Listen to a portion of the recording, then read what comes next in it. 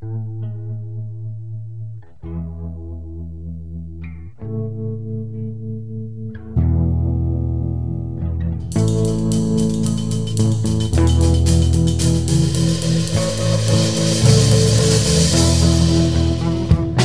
there, welcome to Motorcycles and Misfits, coming to you from the Recycle Garage in sunny Santa Cruz, California.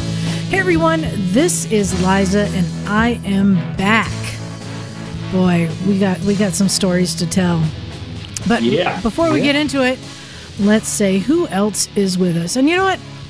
I'm just gonna say this too. To introduce this next person, I'm also gonna say big thanks for running the show and doing a great job. It's Knock. Hey, what's up? Alexa, play Toto by Africa for 10 hours straight. I'm just saying, look, if you've had a few drinks and that song comes on and you don't attempt to half sing it, you're probably dead on the inside, is what I'm saying. That's right. Oh, God.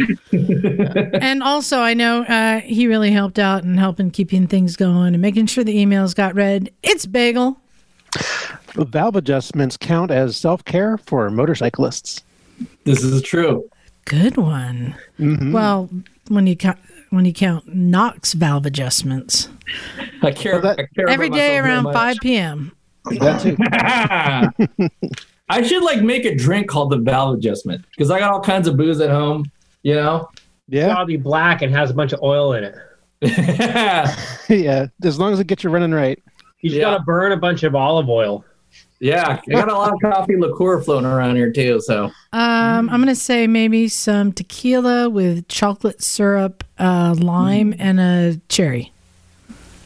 We could try that. That doesn't sound horrible, actually. Really, I tried to make it sound horrible. I mean, it's all horrible to me.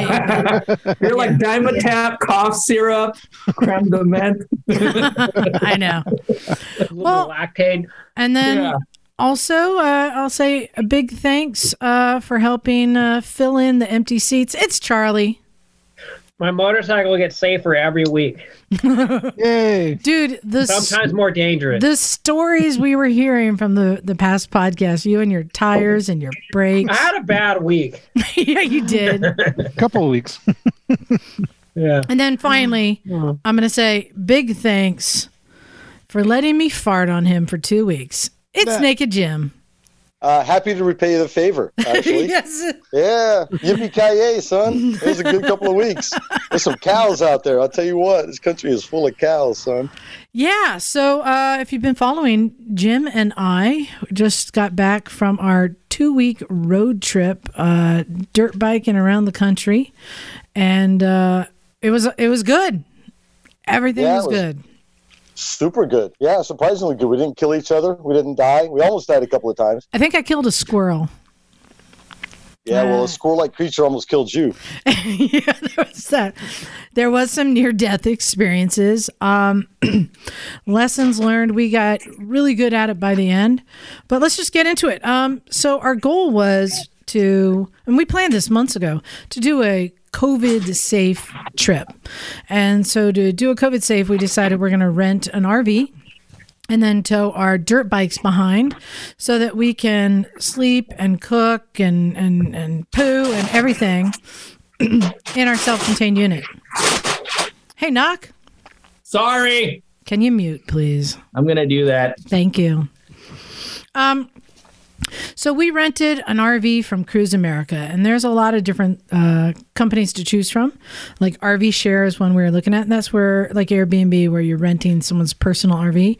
But we went with a big corporate company because they have more resources in case something goes wrong, like if you blow a tire or something like that. Jim, what'd you think of it? Break it. Yeah. What'd you think of the RV? I thought it was great. Yeah, we got it. We talked about it, and basically, like if we break it, we just call them and hopefully get another one. That was a big decision, but I was pleasantly surprised. You know, we were one of those people in the rental RV, with the trailer on the back, right? So I think we were about 34 feet total, 35 feet total. Were you allowed to do a trailer? Yeah. Yeah, no problem. And it was a lot of fun. But every time we pulled out of somewhere, emerging into traffic, we were just like, hey, watch out, here comes the rental RV. But it was great. It had 92,000 miles on it. We ran the AC the whole time over high mountain passes, 100-degree weather. That thing ran like a boss. Built for tough.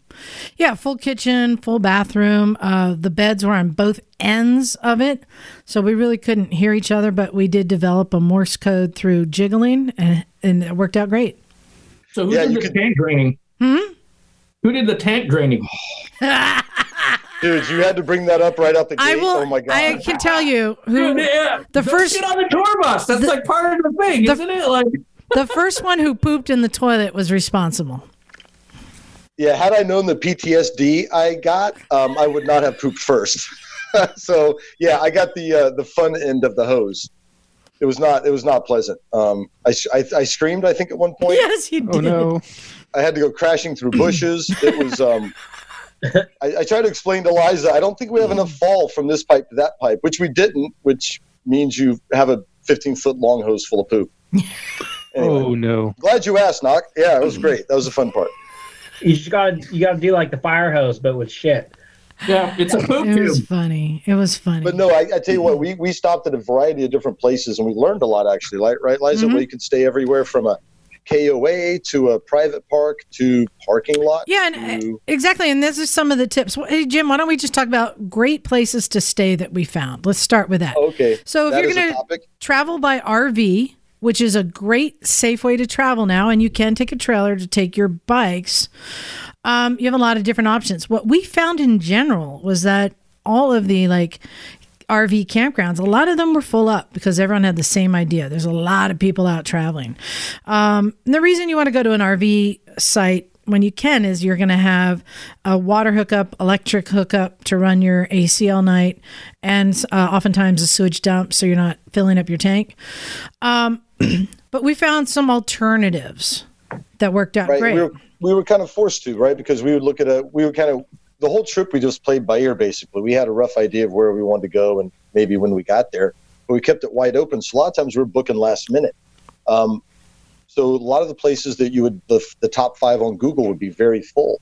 But then all of a sudden, we did the old Walmart parking lot, right? We did it a couple of times. Yeah, so Walmart has a policy that they welcome RVs into their parking lot overnight. They said they actually appreciate the community. And the second time we did it, there was like 20 RVs out there. It was like people sitting out. It's like a community. Yeah, that was in Cody, Wyoming, and it was beautiful. We had this awesome view of the mesas and the sky. Did you get roped into underground boxing rings and stuff with those gypsy travelers? No, but I know that you would if you were with us. So yeah, the Kmart's was great, and then another one we found Walmart. The other one we found that was really awesome, Jim. Yeah, it was actually, there's two I'll say, and they're both somewhat public. One is a county. Don't forget about county and state campgrounds. We went by some of those because they don't pop up on the list necessarily, and they had open spots and they were beautiful, trees and grass. So don't forget about county, state, etc. But the jewel was the Twin Falls County Fairground. Yeah. We got turned around at Shoshone Falls. Shoshone. Yeah, and they said, full up, which we kind of had a feeling it might be, but screw it, the sign said full, so what did Liza say? Oh, let's go anyway. And it turned out for the best. That was another lesson learned, is just show up, and then just go, and talk to people, right, Liza? Talk to people. That's our big thing, too, and that's a big lesson we want to share with everyone. Talk to local people. They love to share information. Yes, exactly. They only shoot at you every 1 out of 10 times. Yeah. Well, I'll tell you what, I mean, the heartland of this country, we went Utah to Colorado, South Dakota, Idaho, blah, blah, blah. Mm-hmm. The heartland of this country, the people were just great. Very generous, nice, slow, relaxed. It was lovely. Yeah, so we got great advice from everybody. And a very dry, wry sense of humor, I'll say, as well. Yeah, so county fairgrounds, it was really cheap, had water hookup, electric hookup, and was empty because there's no rodeo, no fair, no nothing. But they have all these hookups for when they have these big events. But it was great. They were open. So that was really nice. Especially because Jim and I got to go play in the chutes for the bulls, come through the chutes and then bursting out into the ring. It's fascinating, that whole system they have for getting the bulls out there. Yeah, Liza came back to the RV and she says, "Hey, I just went through the whole bull shoot thing." And it was pretty fascinating. So we're going through all the gates, opening and closing. It was like water. But yeah, it was fun to be on the fairground. Again, met a nice dude who don't know what they were doing out there. But yeah, really cool. You know what I'm going to say? If you're moto camping, that's also a great resource. I'm pretty sure they let you in for moto camping. Mm-hmm. Yeah. So that was some great lessons that we learned. We got real good at it by the end. And the other nice thing about the RV, and we had planned this in COVID safe, is we cooked most of the time, because ever since the thing, I haven't been eating out. I can count on one hand, probably maybe after this trip we did a little bit. But so most of our meals we cooked, in the morning. You could set up I had my Coleman 2-burner stove and a cast iron kind of grill thing. So we'd have pork chops and Brussels sprouts and pretty good meals. But then we could also eat on the fly. And I'd like to clarify, when he says we cooked, he cleaned. That was the deal. He did it all. I don't mind. We had time. Mm-hmm. We had time. Nice. But it's a good way to travel. Again, very COVID safe. You could pick and choose when you wanted to eat or not eat. And I was happy because everything he cooked was amazing. I know. It was a good one. It was good. And I look hot doing it, too. Speaking of hot, we had, loose plans, not anything solid, but our plan was first to go to southern Utah. Lots of great riding there. That's where my family's from. That's where I'm born. So I knew of a lot of places.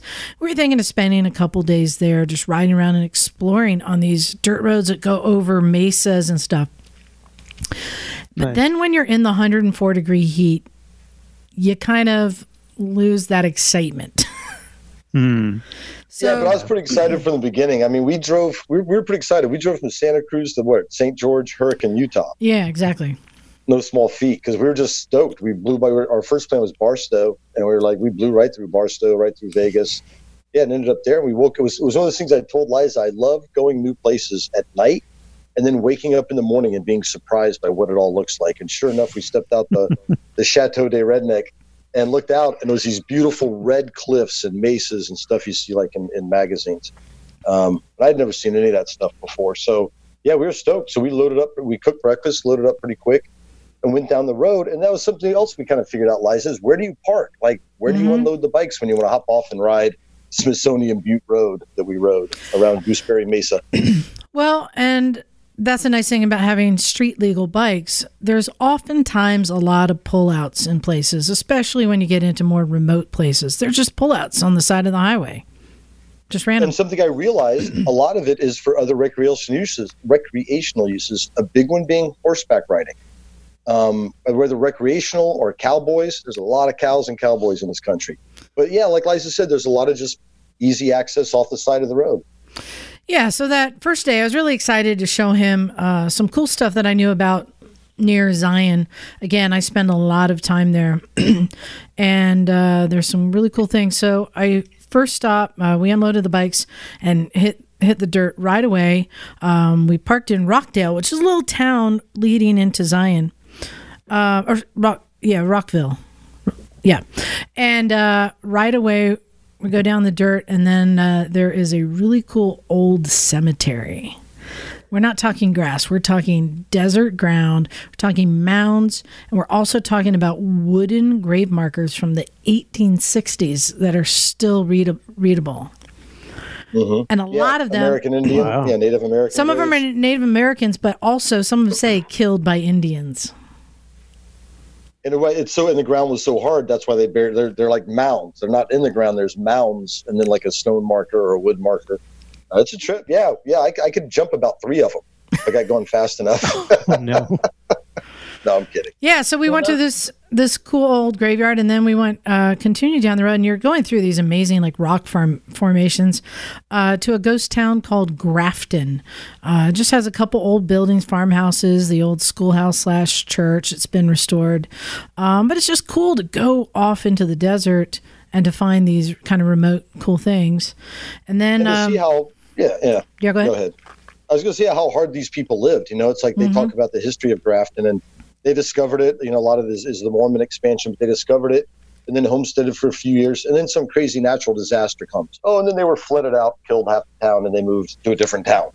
But you realize how, the people that homesteaded across the West, how gnarly a life that was. And then we headed up over Smithsonian Butte, and it's a dirt road that goes up over this mesa, which is a place I've never been, but my whole life I've grown up there because I'm always in the back of the station wagon with family, that kind of stuff. So to be able to finally hit some of these roads that I've known about or seen on maps was cool. And it started out kind of gnarly, sandy, rocky, uphill, and there's like Jeeps coming up and stuff. But then once you get up, it's pretty decent, maintained dirt roads, wouldn't you say, Jim? Oh, yeah. Yeah, just that one uphill was kind of a surprise. We're like, holy shit, is the whole thing going to be like this? It was just rutted up Jeep trails. But, then it was nice maintained, rock roads like everywhere else it seems like. And Jim was riding his CRF 250. And I, as a last-minute decision, took my KLR 650, which a little bit heavier, had a little more trouble getting up that sand and rocks, but did fine.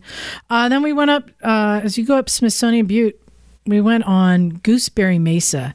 And Gooseberry Mesa is actually land that has been in my family for a few generations that my parents just sold like 10 years ago. But up until that point had kind of been just a family place to visit. But in the last 10 years, 15 years, it got discovered and became an internationally known slick rock mountain biking and really cool stuff.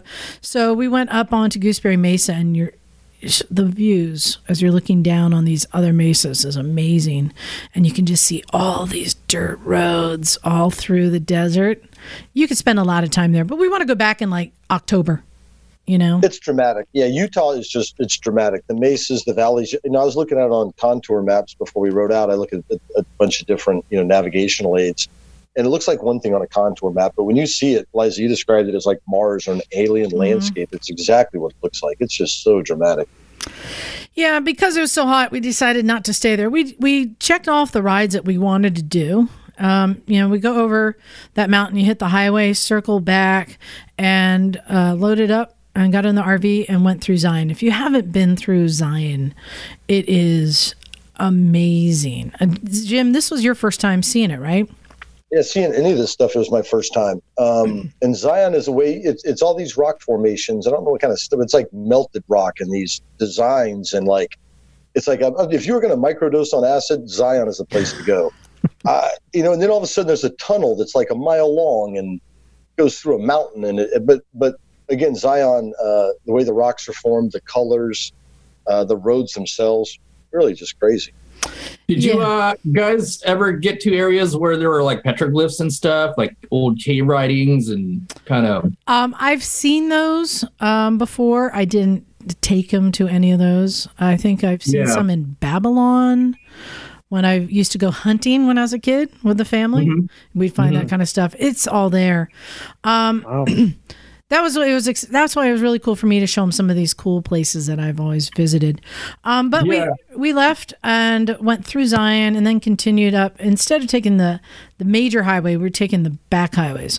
And this was significant for me because this was actually the route we did when I was on the Whirlwind ride in September. But I had a group of people with me, so I couldn't do these stops.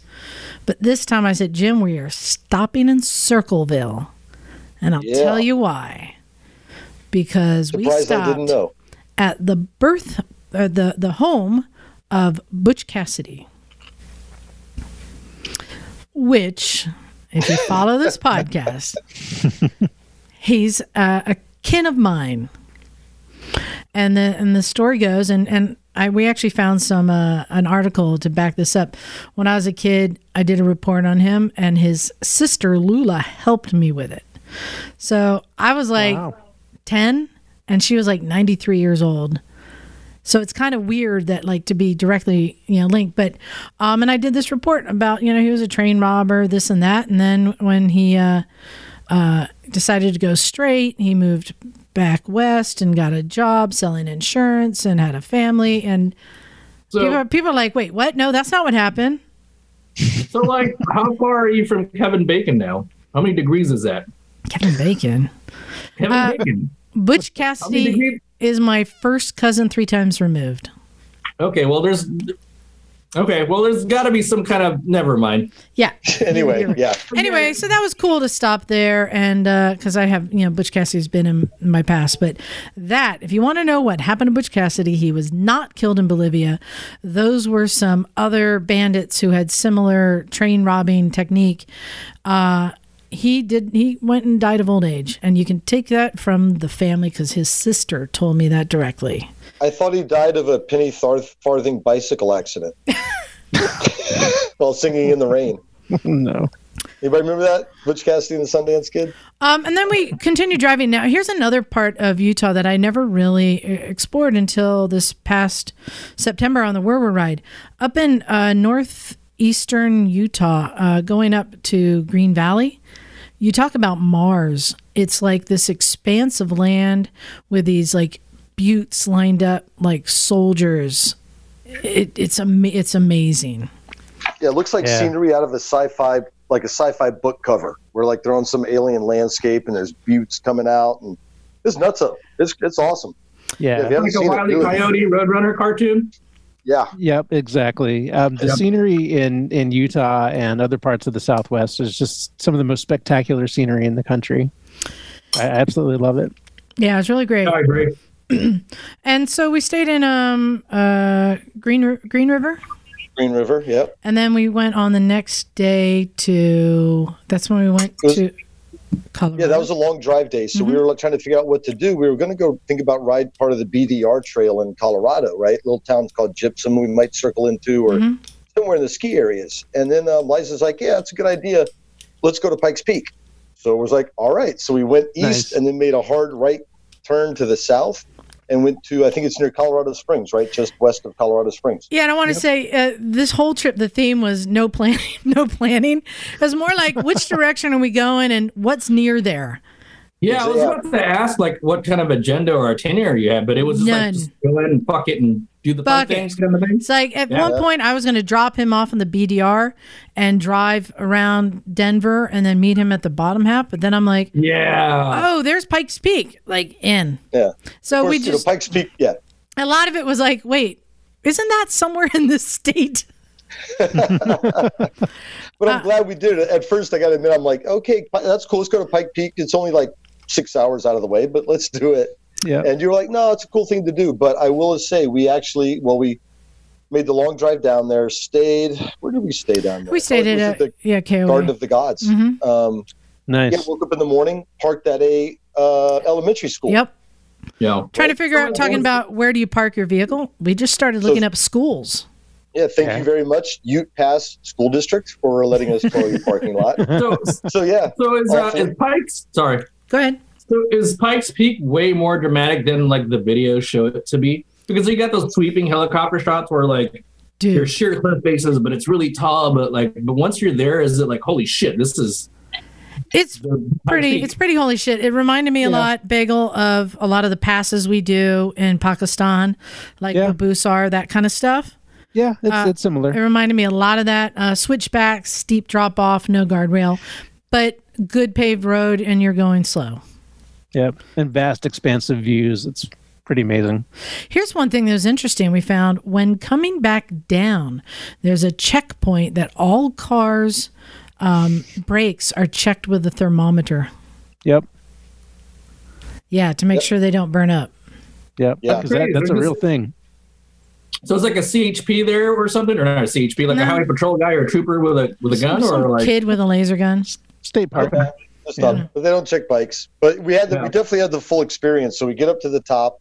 There's a parking lot near the top. And so I'm standing. Before we got to the top, if you have not yet seen the video I posted on our YouTube page and on the Recycle Facebook page, there was a marmot incident. And yes, there was. Which was really weird because you're above the tree lines. There's nothing. It's just mountain edge, road, mountain edge, drop off. I mean, we're probably nothing. like 11,000 feet at that point. It was up there. Yeah. Yep. And this friggin' little suicidal marmot ran straight for me, not for the front of my bike, like for my leg. I lifted my leg and screamed because I thought he was going to try and attack me. He's going to bite you. Well, I saw recently a YouTube video of a dude going down a road, and this must have been India or something, and a fucking like snake leapt at him. Did you see that? Yeah. Yeah, that's what I was thinking. Like, Well, it's just shocking. I mean, in the video you're talking about, you're doing like a tour guide talking about how many states you can see. Yeah. Out of nowhere, this marmot just bombed. I mean, I was in front of you, so I didn't see it. The thing fucker bombed right out of the rocks at you. He may have shot right off the edge of the cliff, as far as we know. Oh, he was my charging. God. Yes. Yeah. But when you guys were going up towards the top, did you get the sensation that like you were almost there, but then you got over that next ridge and then you realized, oh, wait, it's a whole lot further? Yeah. So what happened was they have a parking lot. So it's what? Is it 16 miles? And at mile 13, they have a parking lot. Yeah. So here's the thing. I guess you need to know where you're going, because when we were at the bottom buying our ticket, they just sold us a ticket to get to the parking lot 13. So we got waved off to the parking lot at mile 13. Yeah, everyone's just getting waved off. Go park in this lot. Go park in this lot. Then I saw people getting in vans to go up. And I'm like, wait, we're not at the top? So I got in the, as we called it, the COVID van, because Jim's like, I'm not getting in a van with tourists. But I did. So I did go up to mile 16, where I saw people in cars and motorcycles who just knew to say all the way to the top, please, and pay more.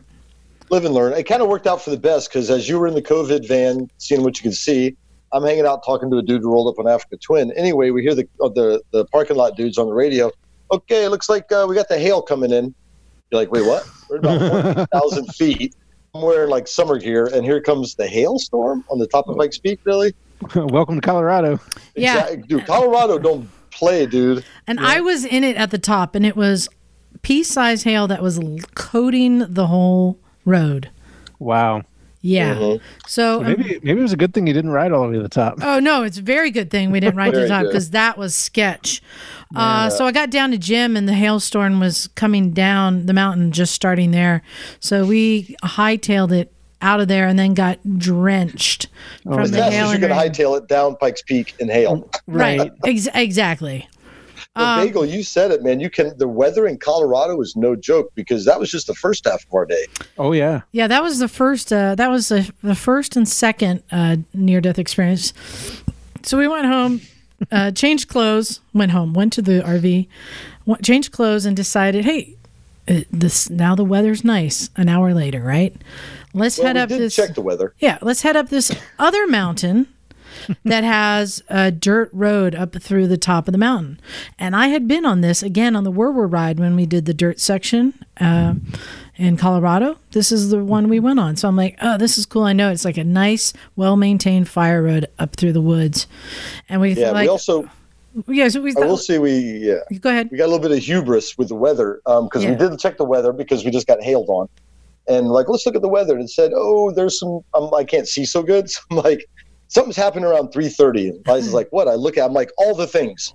There's clouds and there's diamonds. It's a diamond and a cloud and a slash. And we figured out afterwards, the diamond is actually lightning. Yeah. So, but we're like, 3:30. It was like noon. Oh, we'll just bounce up there, hour and a half. We'll beat it. Yeah. So cut to. We go up this dirt road. Yeah, it was a lot of fun riding. We're up on a dirt road on the top of a mountain, surrounded by trees. In comes the rain, and then comes the lightning. Yeah. Oh, no. Oh, well, we looked at it because I saw the dark clouds. I stopped, waited for Liza. You came up, and I'm like, hey, look. And we just were aware of it. It's like, let's keep going. And then I stopped a second time, and it's like, there's fucking lightning, dude. But it was still about 8 to 10 miles away. Inclement weather aside, like, did you guys ever have to divert your course at all because of like road closures due to winds or like wildfires or any of that shit? No. I had to because of bulls and cows. I had to because in the Black Hills National Forest in the last few weeks, they've had 2 tornadoes rip through the forest. So I came around one trail, and it was closed just with a shit ton of trees blocking the road. And then you look around, and I didn't know it was a tornado. I'm like, what the fuck happened here? You look, and all around you, once you stop, are trees snapped off anywhere from 5 feet high to 30 feet high, like toothpicks, like a bomb went off. It was nutso. And then anyway, yeah. So there's that. So I want to circle back to the cows in a second, but let's just finish up. So we're up on this mountain now. The lightning is getting closer and it's striking, and we're like, abort mission, because we were trying to make it over to the highway and then jet back. We never made it to the highway. I pointed at the lightning. I'm like, I counted it was like 8 or 10 seconds away. I'm like, hey, it's there. And then when you pulled up, as I was saying that, it struck, but on the other side of me. So I'm like, we were right. So I'm like, yeah, we're right in the middle of it. And that's what we decided. It started raining and we just turned around. Amazingly, I rode faster off that mountain with little visibility. I'm like wiping my face shield, trying to look through like a little droplet, and just we got off that mountain fast. Oh yeah, you were wearing jeans, but you just had a waterproof jacket. I was basically a sponge. When I was leaving, I'm like, I realized I had left my liner at home. I'm like, glad to help. So I'm like, I'll grab a garbage bag at least. Couldn't find a garbage bag, so I'm like, yeah, fuck it, it'll be fine. Yeah, no, it was not fine. I was so hypothermic when I got back to the RV. Oh, geez. Probably 45 minutes of riding in this freezing rain with lightning shooting all over the place. I told Liza, I'm all on the side of the trail, ducking down low, pretending the lightning's not going to find me. Well, and then the last bit of it, as we're hightailing it, we're finally getting away from the storm. I heard shotgun blasts off to my left. I'm like, now we're being shot at. It was just like the last straw. It was, I think, somebody hunting or shooting in the woods, but it was just like when you're already tweaked out from everything, like yeah, and then you hear gunshots. Yeah, I think it was just people in the national forest shooting guns, but you definitely don't slow down when you hear gunshots. That's for sure. They're coming right for us. We had planned. We had wanted to spend a couple days in Colorado, but we took this as a sign to leave. Colorado kicked our ass, dude. Do not tempt Colorado. It will call you out. Right. Right. But it was fun. But before we left, we did have dinner with Aaron Sills and Trev, member who were here on our show. So we went and met them and had dinner. So that was really nice. Yeah, they were super generous.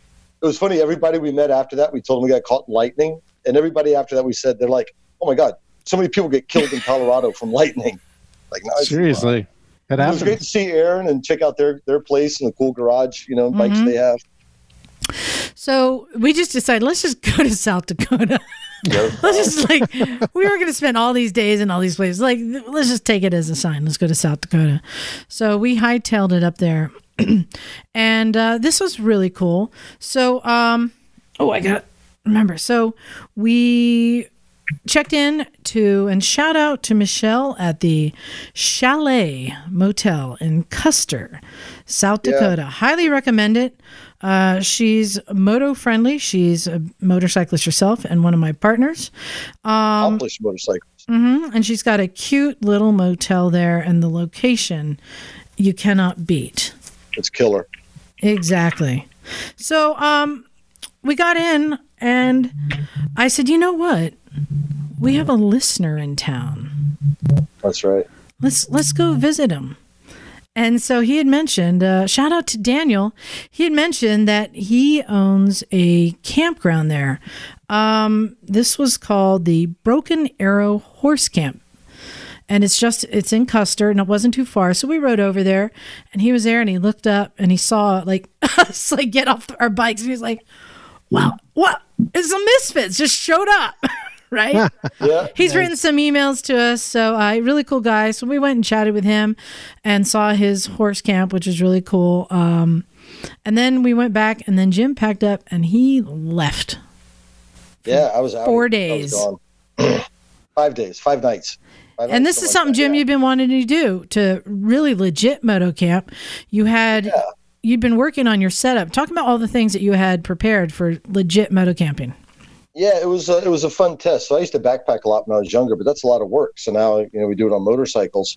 So it was a good chance to test out a lightweight ADV setup. So like Liza mentioned, I had the Honda 250 CRF 250L Rally, but I had hacked all the plastics off, and I'd done suspension work on it. So shout out to Santa Clara Cycle Accessories for doing the suspension on it, the rear and the front, because that was a big deal. I'm already not a small guy. And to throw another 30 pounds of gear on the back on a 250 was interesting. So that was the setup. I was running, again, Santa Clara Cycle. I tried some new tires. They're the Golden tires. They're actually hard enduro tires. So it's a lot more dirt tire than I would ever need or use. But it was fun to try something different. So this is the tire. It's the 333 rear, and then I think they called it the Fatty, the front, the 216 GT or GT 216. But these are the tires that the top hard enduro guys ride. At the Airsberg and that kind of stuff. So that was kind of my setup. I had a one-person tent like Alps. I'll go through a couple of things just so people are curious. So an Alps mountaineering one-person tent that worked quite well. Zippers were good. It's super light. I think around, I don't know, maybe no more than 4 pounds. I also had a camping chair that was bitchin'. A couple of things I brought that really worked out. Just a small camping chair, folds down maybe 12 inches, maybe 18 inches at the most. But that came in really handy. Wait, so Jim, where did you say you went again? Oh, yeah, that's a good point. So when we got to Custer's in the Black Hills National Forest. Okay. And the Black Hills National Forest is in western South Dakota.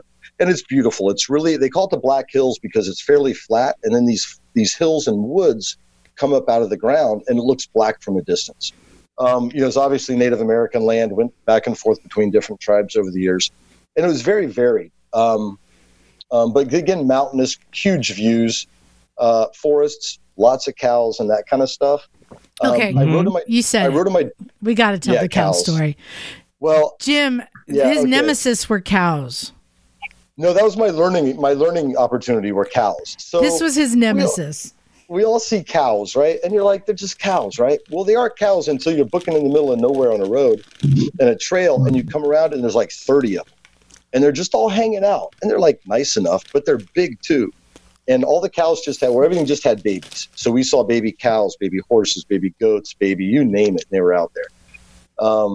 Buffalo, elk. So they all just kind of stand their ground. So I don't know. What do you do when you come up to a cow, right? You think they're going to move, but they don't. And especially the moms. They're all out, Jim.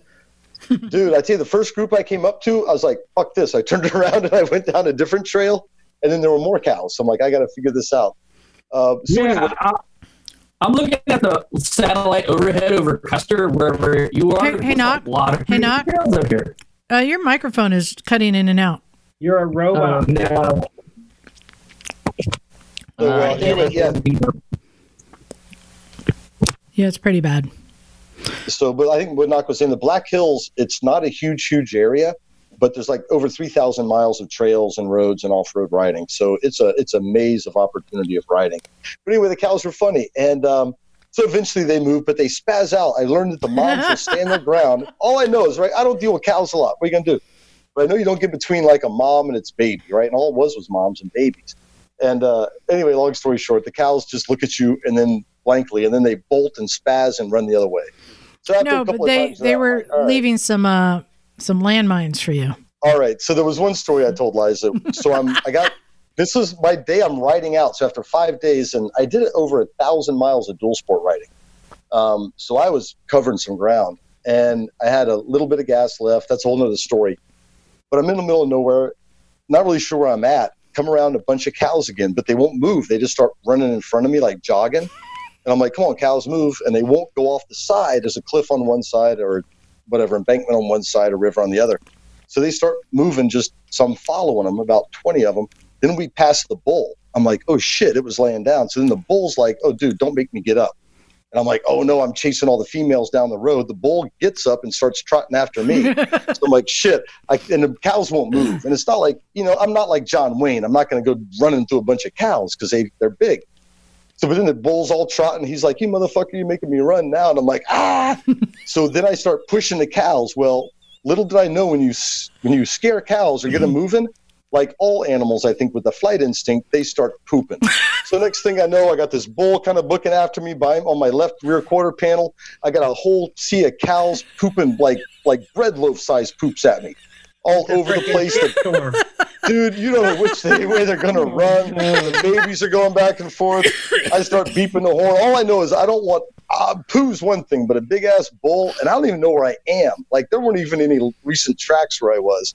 I'm like, I ain't going out like this. I am not getting stomped to death by a bull in cow poo. So, story short, I kept pushing them and pushing them and pushing. They kept pooing, and I got past them. But, yeah, a lot of cows. But it was awesome. But these are mountain cows, man. they'd come jumping off the embankment through the woods, like across the road and back down into a stream. I was like, holy moly, these are mountain cows. But they do get your attention, but not like a buffalo, Liza, that got your attention. Well, while he was battling his loaf pooping cows, I decided to go for a little ride. So there's a Custer State Park. I knew it was down the street. I'm like, I'm just going to hop on, like no gear, just a t-shirt, and just kind of go down the road and check out this park. Little did I know, when I started going on the wildlife loop, it's an hour and a half ride. It's a huge park, and it has prairie dogs and pronghorn and donkeys and buffalo and elk and all these amazing animals. And wouldn't you know, I come up to a bunch of cars are stopped because there's a bunch of buffalo in the road. So the cars can kind of move through, but I'm like, I'm not sure what to do. So I stop, and there's this giant buffalo just staring me down, just lined up and staring me down. I turn the bike off because I'm like, I've had no training for this. Like, I don't know what you do. All they tell you is they're dangerous. Everywhere you look, buffalo will kill you. Bears will kill you. But what didn't help is that one of the cars that was passing, he stopped next to me, rolled down his window, said, "Good luck." So I was just like, well, I'm just going to sit here, and I'm like, I'm just going to give him the stink eye, right? And I'm staring him down, and meanwhile, I'm like, I got to get out of here. Like, I don't think this is safe. So I started the bike up, and that was enough to get him to scare him, and he ran away. So that was good. From that point on, anytime I encountered the buffalo, what I did was I would get in right behind a car that was going through and just kind of use them as a shield and keep moving. You're riding the wave. Yeah, because you realize how exposed you are. And these things are big. And they look when in doubt, throttle out, right? Yeah, right. Yeah. That's it. Yeah. But there was you could see so much wildlife. It was amazing. You know, it's funny. Liza asked me, like, what did you do out there? Because I was gone for 5 days and zigzagged all over it. The nice thing about the Black Hills is there's gas is never too far away. And I would say what I mean by that is maybe 40 or 50 miles. You can be pretty isolated and remote in that time. But if you know where you're going, you know, it's a pretty accessible place. Not like the Sierras. Sometimes I've gotten up in the Sierra Mountains, and you're pretty darn far from gas or anything like that. But they really made it easy to get around. You know, the roads were really nice. I had planned on doing just kind of solo camping out in the middle of nowhere. But Michelle, actually, you always talk to the locals, right? Mm-hmm. So Michelle gave me some good advice. And the northern part of the Black Hills is beautiful. There's a lot more water. It's a lot greener. So the first morning I jetted out to a campground called Black Fox. And the developed campground, and by that I mean it's run by the state. It's got a picnic table and a fire ring. Was so beautiful. I just said, I'm going to stay here. It was right behind a creek. I was isolated from everybody else. The few people that were there, you didn't really hear them or see them. And it was one of the most beautiful places. Wildflowers were blooming like crazy. I told Liza at about dusk for about a half an hour, fish were jumping out of the stream. Not big, but, you know, maybe trout 4 to 6 inches about every 30 seconds for about an hour. It was magical. And when you get out of California is beautiful. But the park systems in a lot of the other states are so well maintained. You know, it was a great little site, and they have a tree disease there. This was kind of nice. I hadn't planned on doing fires. So there's a beetle that's taking out trees. So what the parks guys will do is cut down the trees to get them out, right? Also, they're dangerous. They can fall with no warning. So at the campsite, I found there was firewood. They just cut these trees up and leave them for people to burn, which is really smart and convenient. So after I was able to have a fire, have a beautiful site by a creek by myself, I decided to stay there for a couple of nights and then just base out of there, which was really nice instead of having to pack up a tent, sleeping bag, and all that kind of stuff to base a couple of nights. So I stayed a couple of nights there. Then I think popped back down to see Liza and crew and have lunch. Came out of the woods after 3 or 4 days. But quickly I want to mention I used some Giant Loop products. Yeah, good call. Yeah, like the Mojave. So I initially I wasn't too turned on by Giant Loop. I got to admit, I was like, I don't know. But then I realized I wanted luggage that was rackless. I didn't want to put luggage racks on the little bike. So I looked again at Giant Loop, and I ended up getting the Mojave saddlebags, which are little saddlebags kind of run down the sides off the back. And then I got one of their dry bags with a vent in it. I don't know how many liters, but about size you can put I put my sleeping bag in there, camp stove, pots and pans, some freeze-dried fruit, stuff like that. And again, shout out to Santa Clara Cycle, man. That bike, I was ripping on that thing because a lot of the roads are wide open. So you can do 50, 60 miles an hour in the gravel, which is, kind of like, gets your attention, but the setup was great on that. So again, you're able to bop around the woods. The roads are pretty well marked. Another thing I'll mention is navigation. So I did a few different things as far as trying to get around, because even though the forest is accessible, there's a lot of trails and it's easy to get lost, and I got lost. And one of the things I noticed is I'll look at the map, I'll highlight my route. Okay, forest route, 2273 or State Road 214. Well, on the sign, it might be, Dutch Canyon Road or Mud Springs, Flat, or 9 Mile Road that's actually 15 miles long. So that I found navigation-wise, it was really helpful to use Google Maps. The State Forest Service map is a must. And then I also used GIA, which is an app one of the podcast listeners had mentioned to me. But I did find just trying to rely on one alone wasn't really great. If I was going to rely on one alone, it would be the National Forest Service map, because that has everything. The hard thing is there's everything on it, and it's black and white, and it's a little hard to decipher. But if you really take the time, you can figure it out. But that would be another tip I'd give. If you are going to go out where it's fairly desolate, always have a paper map, but then juxtapose it with some other ones, because I would say, half the roads probably had the state route or the fire road number on it, and the other half were just, Mud Springs Road or, Custer something road. So that was a little confusing, especially when you weren't sure if you're going north or south. That was kind of fun to play with the navigation part of it. And you've done the research. There's thousands of miles of dirt roads in this area. More than 3,000 miles of ATV opportunity. The odd thing, almost no motorcycles. I saw 2, one by myself, Liza, and I think we did a ride with the ladies. We saw a second motorcycle. It's really popular for the four-wheel drive stuff. I don't know what you call it, side-by-sides or whatever it is. But what's nice, that there's every kind of riding you could want. A lot of the miles were just gravel roads, not difficult at all, but what was fun is you could haul ass because you could see, and the scenery was stunning. But then you could pop off onto trails that were for vehicles 56 inches or less. You could go down cow roads. But just the variety was huge. If you really were ambitious, you could go up some power line roads, which were very rutted, like Jeep ruts and stuff. But a lot of fun. Good time. So while he was doing that, I was exploring with some of my friends on the paved roads. Now, this is just weeks before Sturgis Bike Week, and I have traditionally made fun of Sturgis Bike Week in that they have so many deaths and a lot of drinking, and I hate seeing that kind of happening. People riding without gear. I get it now, because the riding in the Black Hills is some of the best riding I've ever seen. They just have a short window for it, but we're talking amazing, beautiful, well-maintained roads that you can ride for hours and hours and hours, sweeping turns and lakes and mountains, and you see Mount Rushmore and Chief Crazy Horse. And we took Jim, we went and doubled back and took Jim later on. Let's see, we did the Custer State Park. We did Iron Mountain, Needles. And Needles.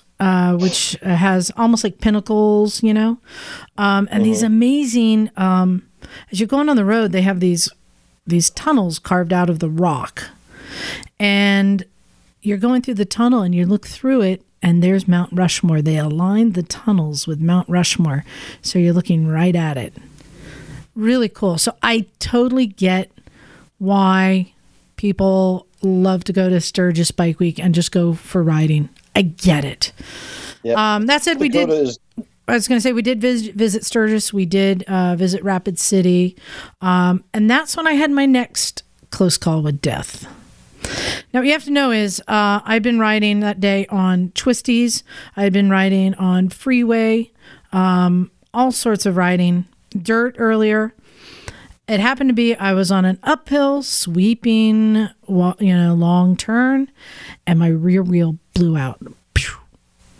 These are brand new tires and tubes that I put on before the trip, and so the rear end just out, or they skipped out. You said blew out. It just instant, like it just went out from underneath me, and And I happened to just, again, this is where the dirt riding experience comes in.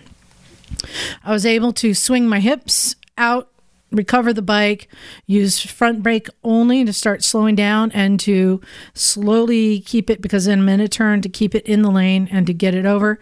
Everyone behind me was like, wow, you did a great job. But again, a lot of that comes from the dirt riding, and your body knows what to do.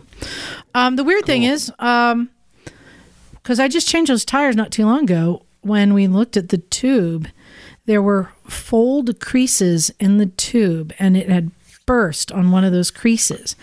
And it looks like it had been packed in the box improperly. So my new tube that I got, and we were able to get a new tube and get it fixed that day. But the new tube came rolled over, kind of like when they take dough and they're making pasta and you kind of gently roll it over itself. Right.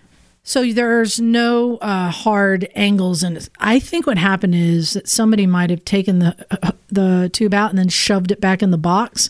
So there were actual like wrinkles, and if it sat that way, it weakened the rubber. Wow, This is yeah, your that dirt could do it. tube on the KLR.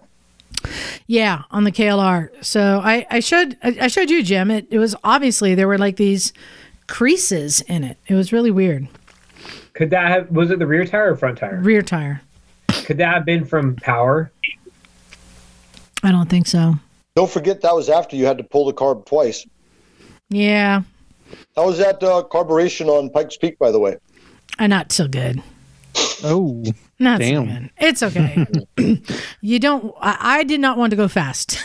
Pikes Peak, especially after the pucker moment. So that was. So what I ended up having to do is leave the bike on the side of the road. I hopped on Rachel's bike, who has a big Victory, and she was nice enough to let me drive and her passenger on her own bike, because she had never had a passenger my size. She'd only had Haley on it, who's wafer thin. So we went back into town, got the trailer, went back, picked it up, went to a shop, picked up a tire. It was no problem, but definitely scary. But what a great time, and what a great selection of roads. There's everything for everybody in the whole Sturgis, Custer, Black Hills area. Yep. And again, keep an eye on the weather. You know, the weather was variable. They had hail a couple of days. Like I said, they had tornadoes. But yeah, if you haven't got to that part of the country, boy, it is definitely worth seeing. It's beautiful. We had a great time there. We spent a whole week there. Wasn't enough time. It really Yeah, was. I mean, the variety, again, after I was in the wet north part, I ended up going to the western side, Summit Ridge Trail, something like that, to a fire lookout. And it was like a savanna, so tall, dry grass, oaks, and, rocks, very rattlesnakey. But again, you could see all the stars, which is just unbelievable. I wanted to give another quick plug. Michelle, she had 3 bikes there that we were all able to use. So she had a KLR 650 and an XT225 and an XT250. Let me tell you, these little XTs were able to do everything. And they're kind of lower dirt bikes. So if you're somebody who's a shorter stature, maybe a woman, looking for a great bike that is street legal, but can do dirt and is kind of smaller, the XT225, which is the carbureted, and then the XT250, which was the fuel injected. And those things did the freeway. They could do 70 miles an hour. This is the ones with like those big wheels or big tires? Mm-hmm. No, it's not not a T-dub. Oh, okay. No, just a standard little dirt bike. But we loved them. They did a great job. Yep. And rode the heck out of it. Fortunate enough to find just 2 blocks away from her house a dirt lot for a construction site that had sand and gravel and dirt and everything. And I was taking some of the girls up there and giving them lessons in dirt riding, which was really helpful because I taught them all the basics. And then Jim led us up into his mountains to go do some dirt roads. It started out as nice fire roads. Then it progressed into like Jeep trails and some little puddles and a little bit of water, some rocks, some sand. And the girls knew what to do just from doing that repetitive training. To see like Shauna hit a mud puddle and the bike zinged sideways and she gunned out of it and recovered. Nice. Was really great, and it gave them all the confidence. So if you want to get into dirt riding, again, I highly recommend take a class or get a friend to take you out and just do these drills over and over, because not only does it work when you hit the dirt, it works if you get into a situation on the street. It's great skills to have. It was really fun to watch them do that. I was in the forest for 5 days, and you guys were all hanging out. And when I came back, we did just that one little thing in the afternoon, kind of around a construction site, but it had ruts and sand and whatever. And then the next day we took them out, and it was one of those things where if we told them, like I said, hey, we may go off on a Jeep trail, but the Jeep trails are kind of mellow. Well, of course, the one I picked wasn't so mellow. It had some downhill ruts and downhill rutted turn, things like that, and then some mud wallows, which are always fun. And if you've never ridden dirt, that's kind of a lot to take on. But I think if we had said, hey, do you want to do these downhill ruts and mud wallows, they'd have said, hell no. Once they were in it, I would have said no choice. And they were super brave. So, yeah, Rachel and Shanna were just super charged it. And it was those things that I think I don't know, but I got a feeling they had this sense of like accomplishment and satisfaction you get after that. And I was like, yeah, Liza does that shit to me all the time. But I was really glad. It was fun to see them have that growth experience and really like have that sense of accomplishment, because they did it. They both had shots where they could have eaten shit and all that kind of stuff, and they didn't. They found their way through it and had a lot of fun. And awesome. Like I told Liza, I compared the Black Hills, maybe like a lot of places, to a jelly donut. If you stay on the street, the paved roads, it's an awesome jelly donut. It's got like sparkles on the top and sugar. You take a bite, it's great. But you don't get to the jelly middle until you get on the dirt. And I tell you, I think in the parks and definitely, the Black Hills, when you get off the pavement into the dirt is when you really see the beauty, the flowers, the wildlife, the water, the cows, all that stuff. So get off the paved roads for sure. Yeah, the cows. Yeah. So again, big shout out to the Chalet Motel in Custer, South Dakota. Check it out. Not only is Michelle, she has the best place to stay.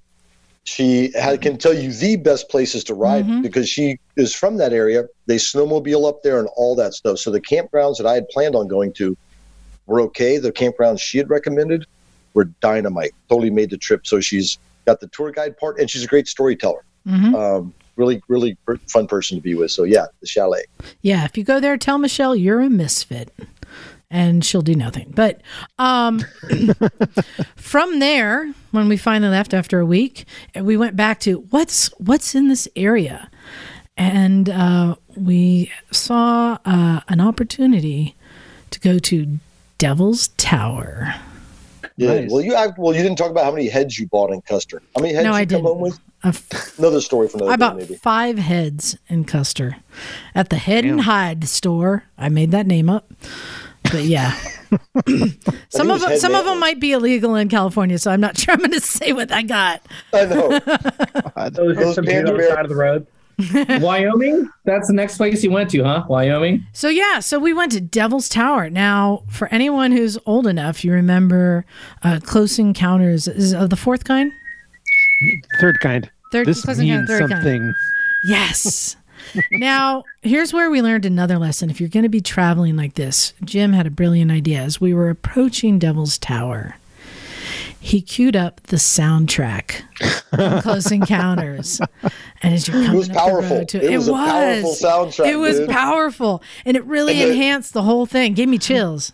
And the thing comes out of nowhere and you see it and it's all da, da, da, da, and then it disappears and it comes out again. The music was a lot of fun. Yeah, definitely see it. It was bitching to see. It was cooler than I thought it was going to be. Yeah, cool. And we discovered how Devil's Tower was formed. Do you guys know this one? It was a volcanic formation, isn't it?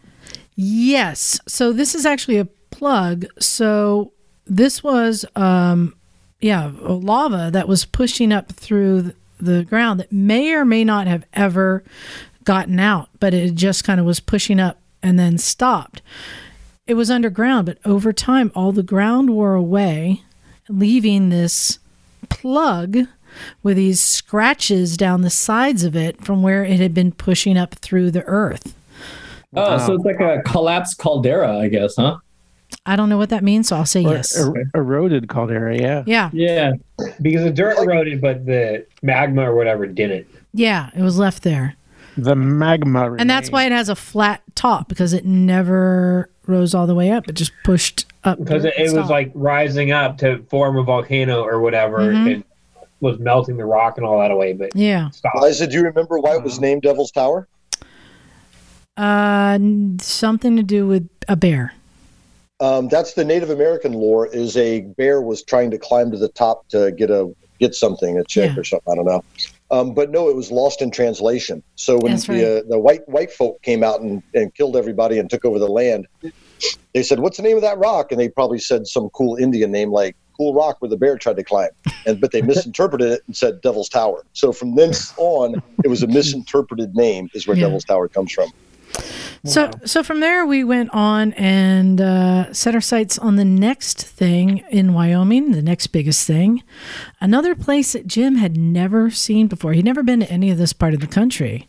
Any of this, yeah. And as a kid who spent a lot of time in the back of a station wagon, I knew he had to see it. We went to Yellowstone Park. Nice. Yellowstone was dope. And I made him go see Old Faithful. Like, you have to go see Old Faithful, right? Yeah. Charlie, have you seen Old Faithful? No. You didn't spend enough time in the back of a station wagon, did you? Correct. Yep. Do you know what Old Faithful is, Charlie? Not a chance. He doesn't know what a station wagon is. It's that thing with seats in the very back that fold up. Yeah. So again, a lot of volcanic action here, and you have these hot springs and like steam ports just in the ground, and every now and then just like water bursting out. And Old Faithful is the biggest, and about every hour and 15 minutes or something like that. Hour and a half. Yeah. Hour and a half. It'll shoot up like 50 feet in the air. But again, I think it's called a geyser. Mm-hmm. Yep. But the wildlife viewing was great. We saw buffalo. I mean, I did. You saw buffalo, I think, closer, Liza, in Custer, but we had buffalo right outside the car there. Elk, again. We had a buffalo cross in front of our car. Just like, didn't give two shit about all these cars on the road. Just Buffaloes pretty much own everything. But we couldn't tell. We were trying to see if it had a summer or winter sack. Yeah, it was a summer sack. Summer sack. So we did the whole thing, and Yellowstone is just amazing because these all the steam vents and everything, all this volcanic action creates these amazing different colors and what was it? It was bacteria that's growing in the hot water and the pools, and it's grand. So we got through there, and then we kept going till we got to we stayed in Cody, Wyoming, and that's when we found the park that we stayed at. And then we're like, okay, what's the next state? Idaho. Man, I fall in love with Idaho. Beautiful. So we're like, what's in Idaho? Well, one thing I noticed when we were coming out of Yellowstone into Idaho, you are bordering a river, right? I'm like, oh, look, there's a nice river. What's this river called? Snake River. Snake River. Why have I heard of Snake River? That sounds familiar. Never heard that name before. Let's see. And we decided, let's go camping in Twin Falls, right? And we're trying to find our campground. We get lost and end up at a waterfall. Go figure. But I'm like, the Snake River. I look it up. Wait a minute. I remember. The Snake River Canyon. Hey, I wonder if that's anywhere near. Holy shit, it's 2 blocks away. We were there, right there where Evel Knievel jumped the Snake River Gorge. That was a big thing for me. For everyone who knows, I love Evel Knievel. And we went there. And again, when if you follow Google, it'll tell you to go to this park where the waterfalls are. Shoshone Falls, I believe. And then you have to like walk on a path like a mile. But I did the research. And I used Google Maps, and I found dirt roads through farms that took us right to the base. And so we rode right there. Yeah, which is, if you picture the base, it's actually a dirt ramp, kind of comes out of the ground. Maybe, I would say it's maybe 100, maybe 75 yards long at maybe a 10-degree angle. So it's a pretty steep dirt ramp. I think it's 25 yards long. Okay, well, dude, it was longer than that. Okay, anyway, it's a big ramp. Big dirt ramp. And you can see the concrete footings where they had if you saw was it the X2 rocket cycle? Yeah, the steam-powered rocket cycle. It was on a launch pad, so it was almost close to vertical, but you could still see the concrete footings. But they've also put a little exercise path kind of in the area, so you see a lot of people boogieing around. So we kind of hiked up there to stand on top, and you're looking down in the canyon. It's really majestic, and I was like, Jim, I need to ride up it. He's like, no. Bad idea. Do it. I'm like, I need to ride up it. So I'm like, he's like, no, bad idea. So I go down to the bike. Now, because it's on a jogging path, like families kept hiking up it, and here comes an old lady doing her exercise. Then it got like somebody walking their dog. They kept going up it, and I just sat there in the parking lot waiting. And there's room to get up there, but not a lot of room. And if you go off the edge or something, no, it's like a single track up it, and then you get to the top, and it's about a 10-foot little plateau, and then drop off. And I just waited, and suddenly there was no one on it, and I just went for it. And I rode up that thing, stopped at the top. It was so awesome. Nice. Yeah. You did have your evil moment. That was good. So, and it was a beautiful view. So there you go, standing at the top of the ramp where Evel Knievel and his steam-powered X2 shot into the air and then basically plummeted into the canyon to his almost, again, near death, but he survived. So next up on our stop was another cool stop, and this was one I had in the back of my head of like would be cool to visit because recently I noticed that Jocelyn Snow had been at the Climb headquarters. If you're not familiar with Climb, KLIM, they make gear, mostly dirt and adventure riding gear. Really good gear, like really good gear. I have a bunch of Climb gloves. Yeah, snowmobile. And I said, they're in Idaho. Let's go check it out. So we went to the Climb headquarters, and the factory is closed because of COVID, but they have a storefront, and we had a shopping spree. It was really cool. So out in Rigby, Idaho, and beautiful farm country, and it's a big old warehouse building, almost like an Idaho version of Mike Corbin's factory. And we went into and they have a small retail store in the front. I was excited because I'm like, usually when you go to these places, they have all the latest gear. Right, they're going to have the latest of everything. They should have everything there, more or less. Blah blah blah. So I was excited from the beginning, and as I've been doing more, ADV riding, the gear's not cheap. So I'd always kind of buy cheaper stuff and what have you. And I think I picked up a Climb jacket and a pair of pants, from the garage over the years.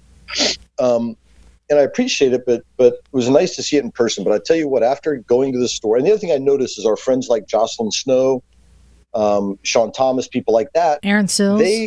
Aaron Sills. They wear Climb because they can wear whatever they want, and they choose to buy quality gear. And after going to the store, seeing the gear, trying stuff on, you realize you get what you pay for.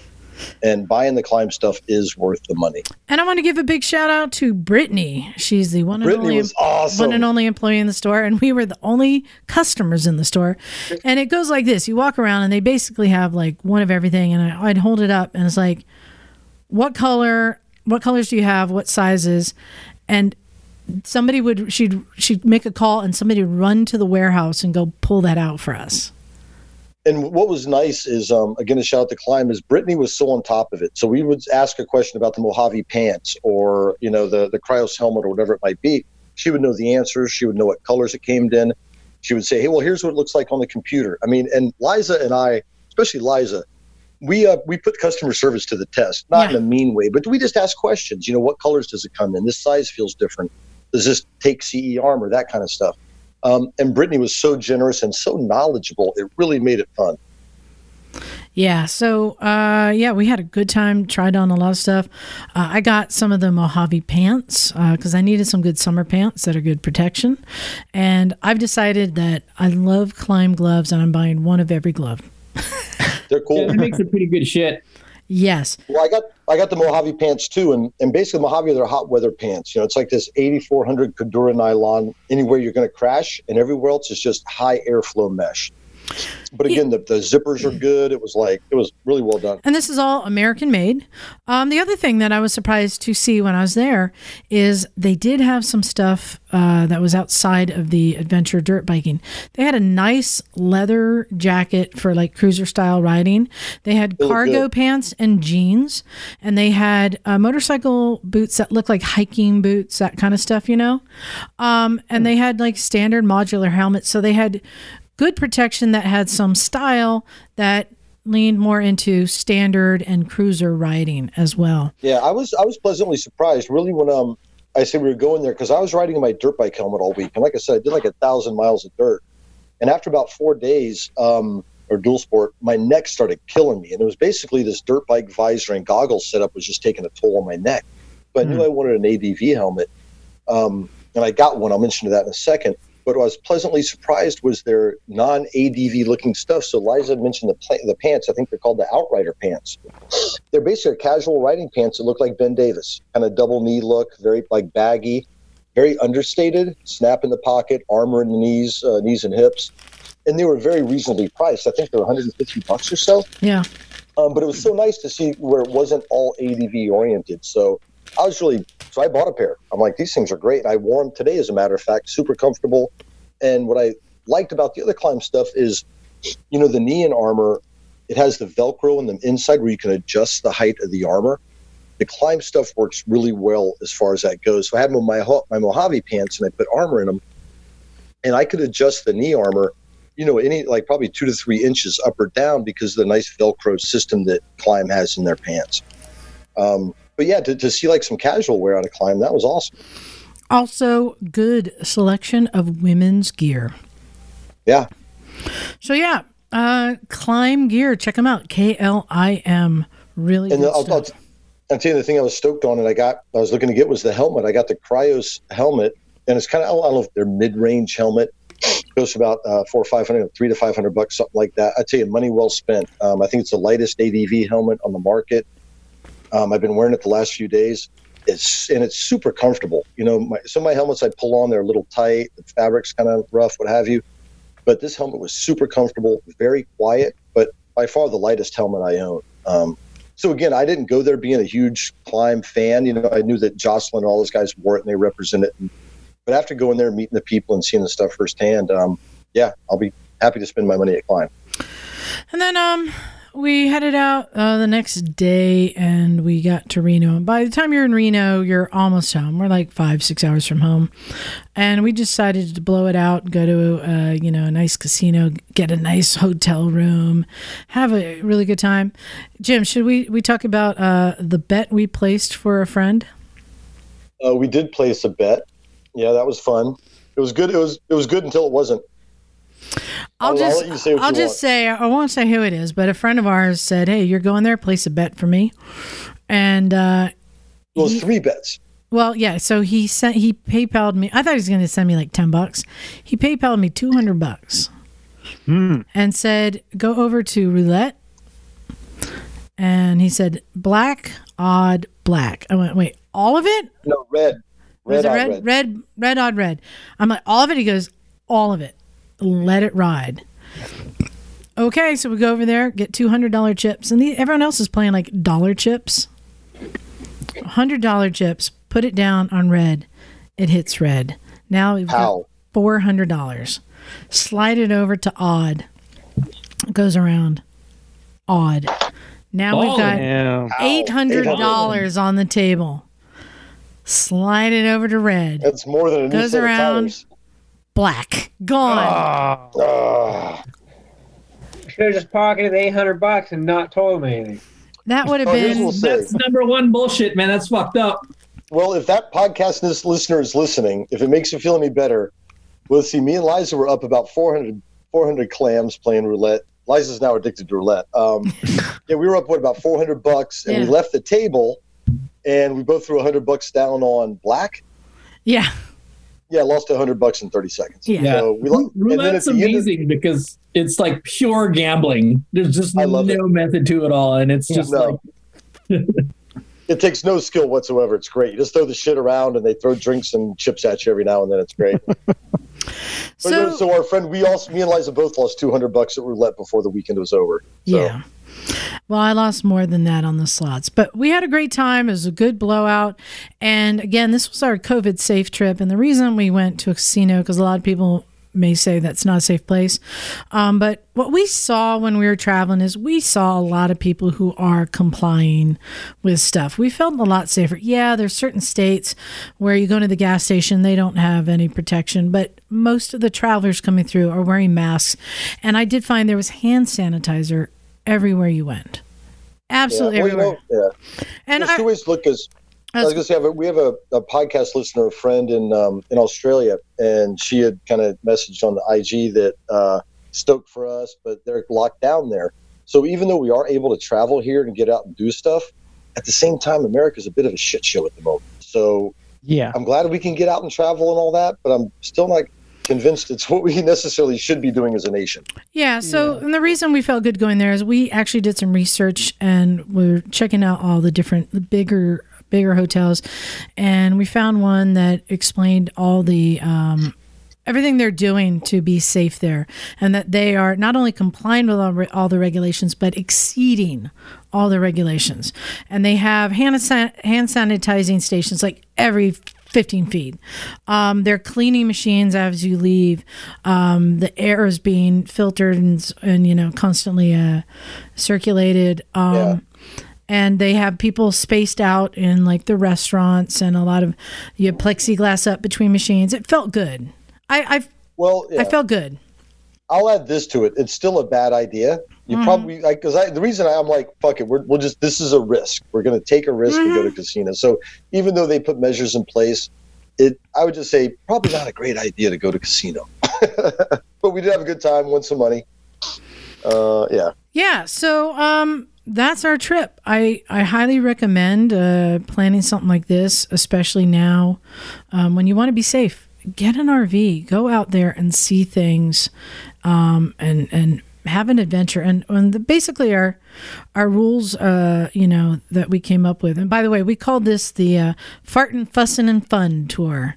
And a lot of farting, a lot of fussing, a lot of fun. It's basically talk to people and talk to locals, get information, and just be open to discovering something. Don't be too locked in. Especially when you're going down the road, the highway, and a car comes racing up next to you, and there's a guy hanging out the window frantically waving his arms, pointing behind you. That's a good time to talk to people. And how many times did people drive up frantically telling us there was something wrong? 3 times. I think it was 3 times. Wait, what happened with those? Well, you can't see the trailer at all with the RV. Yeah. No visibility of the trailer. So like come loose? You don't even know if it's there. Here's what I think. If you hear any sounds pulling a trailer, throttle out. Here's what I think was happening. So I have what are the straps? Are they Thor? Pro taper straps, which are really nice because they have like carabiners, so they lock in, so they can't just slip out. But what was happening was they are getting older. I think they're aging out. And what I think was happening, it was slowly releasing to where they'd be slack and the bike would start flopping around. Now the first time the bike flopped around, those 2 dudes rolled up. I thought they were going to rob us. We're in the middle of nowhere. I don't know where the hell we were. Middle of the desert. These 2 dudes come ripping up the Jeep, and they're like, pull over. And they pull out right in front of us. So we couldn't pull out if we wanted to. 2 burly looking dudes get out. One guy's missing a leg. I'm like, Liza, I might have to kick you out the door and run. And they were super nice. That's the other thing. People are so nice when you travel. And they're like, no, but I think, Liza, you had used like a BMW strap from about 1971 to hold the bike, and it just severed it. It just cut it. And the bike, luckily. Yeah, that happened too. We normally set the bikes up so if they fail, they're going to fall to the inside. But there's nothing more exciting than you're chilling and all of a sudden cars race up waving their arms behind you. You're like, what the fuck? But only 3 times. Yeah. So, that's pretty much it. Great trip. Can't wait to go back. And actually, this for all of you here, we're talking about doing it again next year and opening it up and having a moto week at the Chalet Motel in Custer, South Dakota. Have everyone come out and stay, and everyone go off and do different rides, and then kind of do maybe gatherings at night. It was so great, and it's small. It's only a 16-room motel. So it's not a motel. There's like individual chalets. You actually get your own little independent, bedroom, maybe a kitchenette and a small bathroom. So you have your own little independent. It's really dope. It's a throwback to, I think, 1937. There's a little gas station, roadside hotel. Cool. Is that what it was? It's a motor court. Nice. But we want to do it next year and open it up and have people come join us and just have a little moto week. What do you guys think about that? Charlie, you in? Yeah. Super duper moto fun. I'm down. Throttle out, Charlie. Throttle out. Throttle. Once I throttle out of a tree. But I do want to make an announcement before we go any further. RevSisters.com. Go there and get your free ticket to the Black Hills Moto Film Festival. Speaking of Black Hills, it is in 2 weeks, I believe, August 13th through 16th. For 3 days, we are going to have 9 hours of films curated from us available. A whole array of films. I might be in 2 of them. Bagel might be in 1. And the tickets are free. This is our gift to the moto community, especially this year during COVID. We can't have a real film festival, so we do all the work and are doing it for free. Big thanks to some of our sponsors like Law Tigers and Senna and Strider Bikes. They're all helping us out. But go to RevSisters.com, get your free ticket. And it's going to be online. You can view it from anywhere in the world. There you go. Excellent. So I did a thing. I think you all saw the thing. Here's the deal. When Emma says, go buy this thing, just do it. Yes. Right? Yes, boss. Mm-hmm.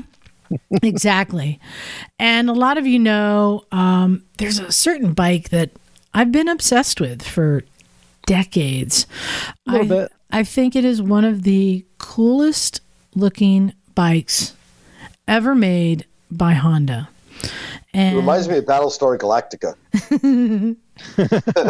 And one came available, and Emma saw the ad, and she said, go get it. So I went and got it.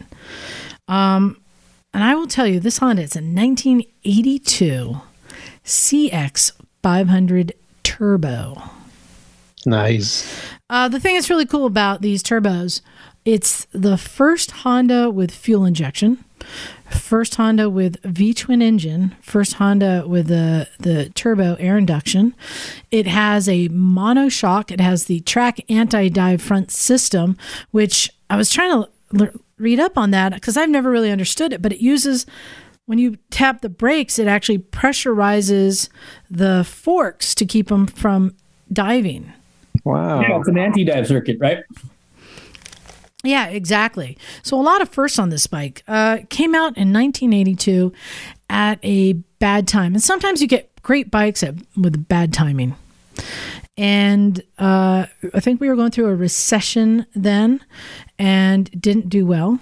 So the next year they turned it into the CX 650 Turbo, thinking if they gave it more juice that more people would want it. And that lasted for 2 years, and then it went away. I have to think too, with a bike with all this technology, it kind of reminds me a lot of the Africa Twin that has all this new cutting edge technology. It was quite the shit at the time. It really was. So there's one available that is in pieces, hasn't run in years. When I say in pieces, it's partially disassembled, like fairings off, stuff like that. And unfortunately, the owner died, and his son is having to sell off his collection of 70 motorcycles. Wow. Yeah. And he never had it running. What else he got? Oh, dude. Bunch of two-strokes. Yeah. Ooh. Any scooters? No scooters. Bunch of like Elsinores. He had an FJ1100 that's in good condition. A bunch of bikes. Any two-stroke sport bikes? No. Like CR250s, I think. Like dirt bikes? Mm-hmm. He was into the 70s and 80s dirt bikes. So we had the Honda 350R, right? XL350. Yeah, really cool story because he had an XR350R that I used to have. It's beautifully restored. I said, any chance you're selling it? He goes, no way. He pulls out a picture of him as a baby with his dad, sitting on the tank with his dad on that same bike. Very and apparently that was like his dirt bike back in the day. And then it got stolen and was gone for 10 years. Wow. And then one day he got a call from like Montana State Police or something saying, hey, we found your bike. And he picked it up and he did a full resto on it, and that is still sitting there. So his son is going to keep that one as a nice memento. But so the CX500 is one of those bikes that I've always adored, but I've never wanted to own. And Bagel, maybe you understand this. I know it's going to be a disappointment to ride. Do you have any of those kind of scooters? Well, I mean, there are certain bikes that, you wish would perform better than they do. Right. But it's like, you just have to appreciate it for what it is, Yeah. So the CX500, I'm looking at a model of one here in the studio. Beautiful bike, but underpowered, that 500 twin engine. I've had a bunch of CX500s. It does the job, but it's not a powerful bike by any means. Mm-hmm. And then when you throw on a turbo, I think when you hit like 8,000 RPM or something, it's suddenly spools up and it has like 85 horsepower. I think it goes from like 40 horsepower to 85 or something crazy, right? And it doesn't stop. It doesn't stop. And I've yet to actually ride a turbo from this generation, but what I do know about them is they spool up and they spool down. So there's a delay in taking off and in slowing. So it's death-defying is what I understand. So I'm curious, Liza, you talked about how you've always wanted one, and we talked about the advancements technology-wise and the interesting engine. But what about it really grabbed you? I mean, your Kawasaki, the KZ400, you had an emotional attachment to first bike, but was it just the oddity of it, or what really grabbed you? Jim, as you know, I was going back and forth saying, I don't need another vintage bike. I don't need another project. I don't know if I want it. But then Emma said something. She said, you will never see one for sale again. Yeah. They're so rare that to find one at the price that I got it for, which was under $2,000. Yeah. In any condition. To get one at that price that was, within 2 hours of my home.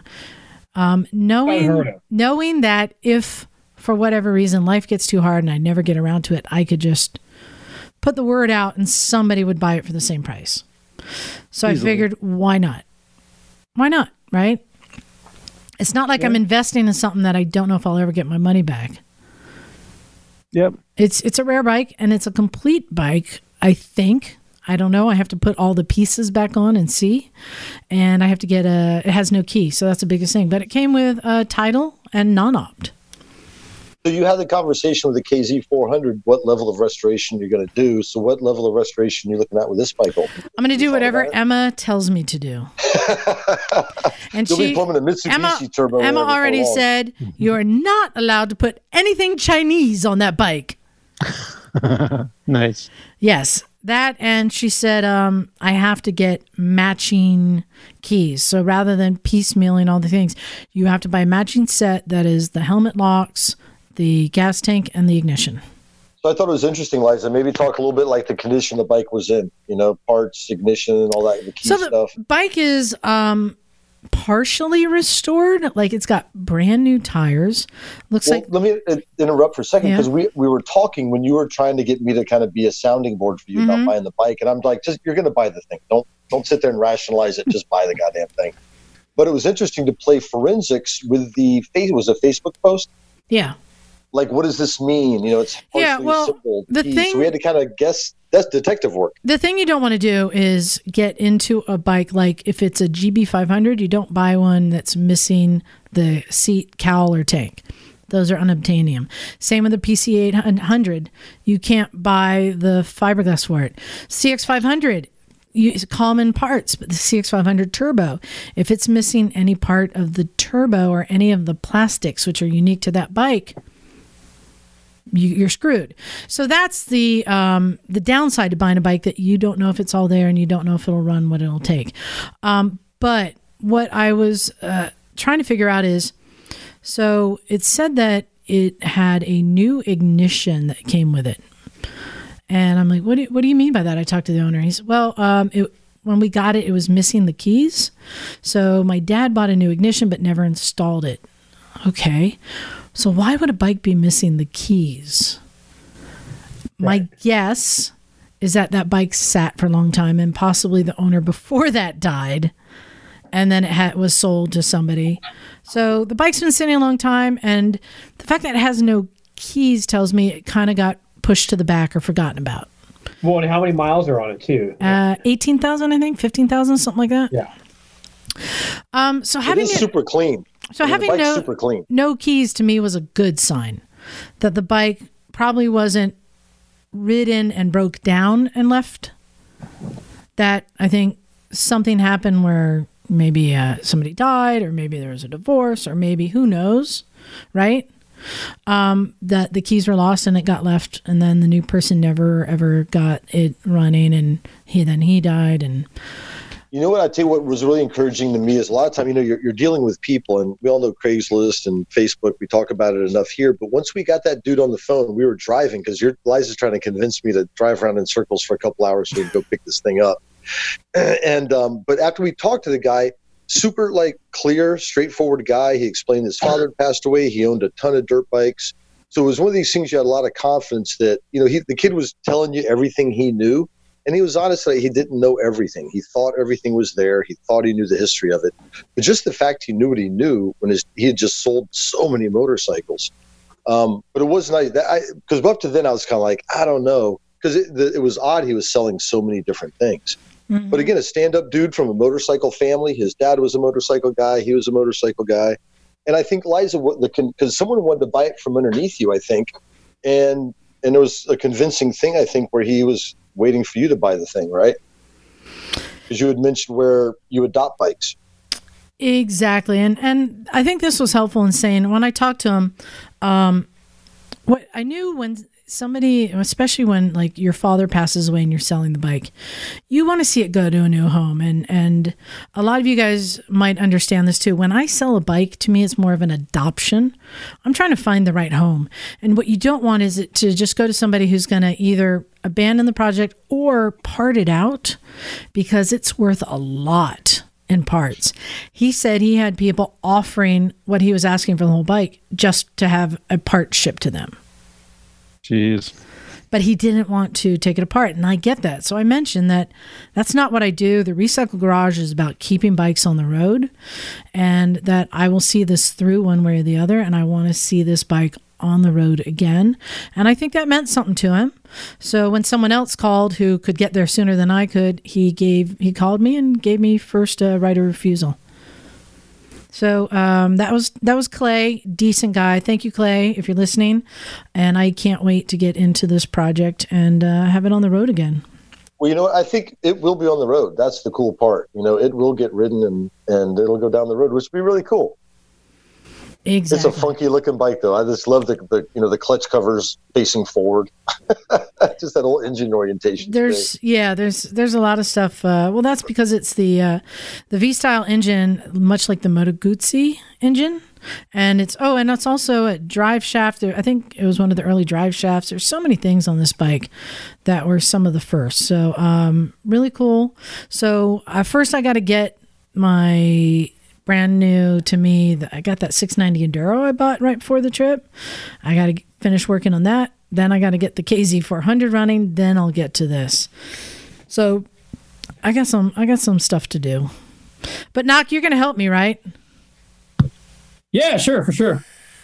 Yeah, I think I can point at things and suggest ideas, and Emma's going to veto it. And I'm like, well, what'd you ask me for then? God damn it. Well, we can bring the JB weld, the wire. We can, do anything that we put our hearts desire to. 100%. I think this will be a good project for the garage, and I think people may be interested in helping because it's such a curiosity. And don't you all want to try it? You all want to try it, right? Yeah. So, you're going for the full resto, yeah? That's what's happening with this thing? Not like a concourse resto. I mean, it's got two fairings, but both of them have nicks. One just has better sticker work. Okay. Were you willing to have it resprayed that level of resto, or? You know what? I'm going to take Emma's advice, because here's what I feel. For what I paid, whatever I put into it will hold that value. I've seen these go anywhere from $3,500 to $15,000. Okay. Yeah, that's reasonable. I think it's reasonable. And Yeah, they so typically go for about $5 or $6 grand, right? I might put in 10 grand and it's worth 11 grand. I think whatever you put into it, you can get back. It's that type of collectible bike, but it's not one that you're going to like flip and make a lot of money. The big thing is just to get it running. As soon as you can put a key in it and start it and it runs, then you'll have a good idea from there what you want to do. But that's not why I have it. And, I'm at a point now where I used to have a lot of bikes that were just bikes that came to me by circumstance and opportunity. And what I have now, a lot of the bikes I have now are bikes that I purposely wanted or that are historically or sentimentally valuable to me, which is a great place to be, to have your collection of a lot of bikes that are really all really important to you. And so this one is another one that just holds a place in my heart. Like I said, I've got this 1/6 scale Tamiya model that I've been hauling around the country for almost 30 years. I'm trying to remember. Do you have another bike that you're going to put up on the auction block? Or you? Yeah, the KTM 990 SMT is ready to sell. Yeah. I think that's the next one I got to put up. Charlie should buy that. Emma's advice. All the bikes. Yeah, Emma's advice was to sell the KTM and put that money into the CX. There you go. Speaking of Emma, she's on an adventure, not to change subjects, but I saw pictures of her drive through Redwoods and the Golden Gate Bridge and all sorts of things. Yeah, her and Michael McCarthy are having a lot of fun out there. She should be back. Hey, guys, I think next week we're going to get the band back together. What do you think? Getting the band back together. Yeah, except for Charlie. Oh, Charlie, that's okay. I'm giving you a heck. I'll have 4 fried chickens and a Coke. Hey, and one more announcement. Right before we started this recording, I went on our Facebook page, Recycle Santa Cruz, and posted that the new shirts are in. Did you hear that, Knock? Woo woo. New shirts are in.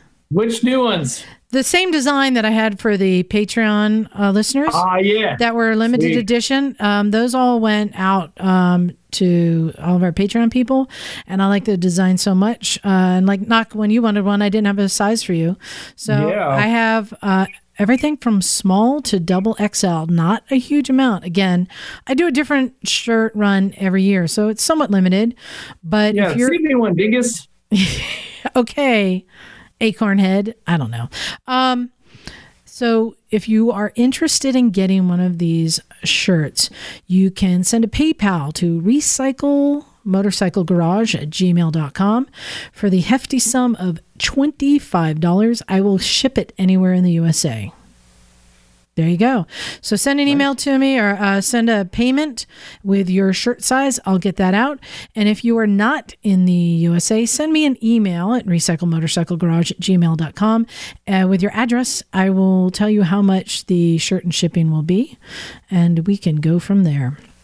So I think that's it. Again, big thanks to Knock and Bagel and Emma for running everything while I was gone. Knock, I really enjoy listening to you when you run the show. Oh, you're just saying that. No, it was fun. I remember listening to you and Bagel. It was great. You guys are awesome. Yeah. Cool. And to Charlie and Micah, I was telling Charlie when he left today, I'm like, I'm so proud of Micah to see how far she's gone. And just like with Jim and Micah, who both came to the garage and non-riders, and to see that their lives are become immersed with riding and the culture and community. I just love that we are a conduit that can help open doors and introduce people to that. Well, it's like we have podcasts of them not riding motorbikes. Yeah. And then like all of a sudden they're like teachers that ride motorbikes, that teach people how to ride bikes. I think there's one like Micah talking about being a passenger or something, right? Mm-hmm. Yeah. And then now she's like a rock star in the motorcycling world right now.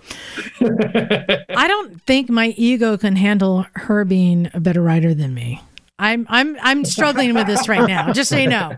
When I'm listening to her talking about getting faster and faster on the track and technique, I'm like, fuck, do I need to take another track day and brush it? Yeah, you do. God damn it. Make way, no, you gotta. Make way, Liza. Mike has been constantly taking classes this whole time, where it's like, when's the last time any of us has taken any class? Jim and I took a class 2 months ago. Okay, before that. About 5 years. Yeah. Yeah. So. And then which class was that, Jim? Was that the beginner MSF? It was go-kart class with actually Kanakaya. It was actually a lot of fun ripping around. Oh yeah, we took the Kanakaya class. Yeah, Superbike coach. So there, Charlie. We've done that. Well, it's just like you can really build skill level very quickly by just taking classes, getting professional help. Oh my God. I threw a herd of cows, man, then talk to me. Bullshit track, man. These motherfucking cows were jumping off cliffs, going through rivers. It was crazy. Actually, Charlie, I'm going to predict when you are going to take your next class. Let me predict. Is it because Jocelyn just texted you? I'm going to predict August 29th. August 29th, I'm predicting you're going to take your next class. Yes, that's so. So we'll see how that goes. Good luck riding a log, son. Oh, is that happening? It may be happening. I'm trying to set it up. Sweet. Yeah, who's going to be the first one to do the roller coaster? Dude. I think it's going to be Charlie. I think Charlie will do it. For me, the competition isn't who can do it. It's who can knock out the most pieces of it on their bike. Who can break it the most? Who can break it the most? Right now, I hold the record, I believe. Yeah, because it's a lot of fun sitting there watching somebody have to screw pieces of metal and wood back instead of actually trying it. So, yeah. I know. Anyway, it was fun. So I think that wraps up. You know what? Hey, you guys remind me next week. I think it's time to do another Patreon prize pack giveaway. I still got a bag of swag. I'm going to pull some stuff out and start giving away more stuff. I love giving away stuff. Remember all those Evel Knievel toys we gave away? That was fun. Oh, yeah. That was fun. You got to give away some of those climb gloves that you bought? No. You know what? I'm going to just keep them still with all the tags on it. Just hang them around my house as just little mementos. It'll be like the mistletoe. Exactly. I'm going to hide one of them. Oh, I got one last thing to say. Yeah. Thank you, Liza, for being a wonderful travel companion. You know, when COVID blew up, I had a bunch of trips planned, Moab being one. We were going to go to Carrizo Plain being another with Motorbird Adventures, etc., and Law Tigers. But you actually came up with the idea to rent an RV and put bikes on the back, and I was foolish enough to agree. And I thought we had a lot of fun. I mean, it's rare that you're stuck. I've never been stuck in an RV with someone for 2 weeks, but thank you for the inspiration. Thank you for rolling with my oddities. We won't talk about the stuff. Some of the things will remain between us. But thanks for the inspiration. Thanks for being a great travel partner. And again, a tour guide and opening my eyes to motorcycling. Yeah, thank you. It was a lot of fun. And you guys won't believe how many times we were having a great moment and we said, can you imagine if Knock is here, how much it would suck? It would be so bad. I tell you what, though, here was the recipe to success, right, Liza? Tell me if I'm wrong. Here's the recipe. Show up. Mm-hmm. Right, just do it. Just get out. Just go somewhere. Bagel knows what I'm talking about. And then if you show up prepared, all the better. And just show up open-minded. But just get out there, be open-minded and positive, and meet people. And it's a simple recipe. So yeah, do it. Yeah, no, honestly, there were times where I'm like, oh, it'd be cool if Knock was here and Bagel. Like Bagel, he's just so easy to get along with. And then there are even times I'm like, oh man, Charlie and Micah would enjoy this. And like, oh man, can you imagine if we had Emma right now? Let's be honest, Liza. I think within the first 4.5 minutes of being in Michelle's place in Custer at the chalet, you were like, we've got to get everybody here next year. We need everyone here. Misfits road trip. Bring the party, huh? Exactly. There's just so much there to offer. So that's it. That is our ride report from the Fartin, Fussin, and Fun road trip. Mm-hmm. Nice. And 17 black. Let it ride. Exactly. So I think that's going to be it. We'll get back into the swing. I still have bags to unpack. Hopefully by next week, get back into things and start booking some guests. I got a lot more ideas, especially like after being at the Climb Factory and realizing that it's an American company. I'm like, I want to interview them, find out more about making gear. Like there's so many more things we can deep dive into, Yeah. Yeah, well, there's more to do. So I'll start working on that. But on that note, go to motorcyclesandmisfits.com. You'll find our links there. You'll find our back issues, everything. And especially don't forget to go to revsisters.com. Click on Film Festival and get your free ticket to the film festival, August 13th through 16th, Black Hills Moto Film Festival. We have another one that we're going to start working on soon for the fall, the New Jersey Moto Film Festival. That's going to be happening too. AKA hookers and condoms. Seagulls and dumpsters. What is that one? Yeah, we were working on the logos. What? We were working on the logo for it. What was new? What did it end up being? A stripper pole and a seagull eating Barbies or something? Fat stripper on a pole and a dumpster, I think. Anyway, we were teasing. New Jersey is beautiful, and it's a whole nother style of riding and more things to discover there. So thank you, everyone, for listening. And again, thank you, Knock, Charlie, Bagel, for holding down the fort. I so appreciate that you guys keep things rolling while we're going. We only made like 3 fires. And thank you to Emma for running the show. And then thank you to Micah for babysitting Emma. All right, I think it's time to get out of it. Thanks again, everyone. This is Liza. This is Knock. Bagel. Charlie, don't crash motorcycles. And shout out to the Leatherettes down under. This is Naked Jim. Yippee-ki-yay, mother. Oh, yeah. We're out. And we are out of here. Cool.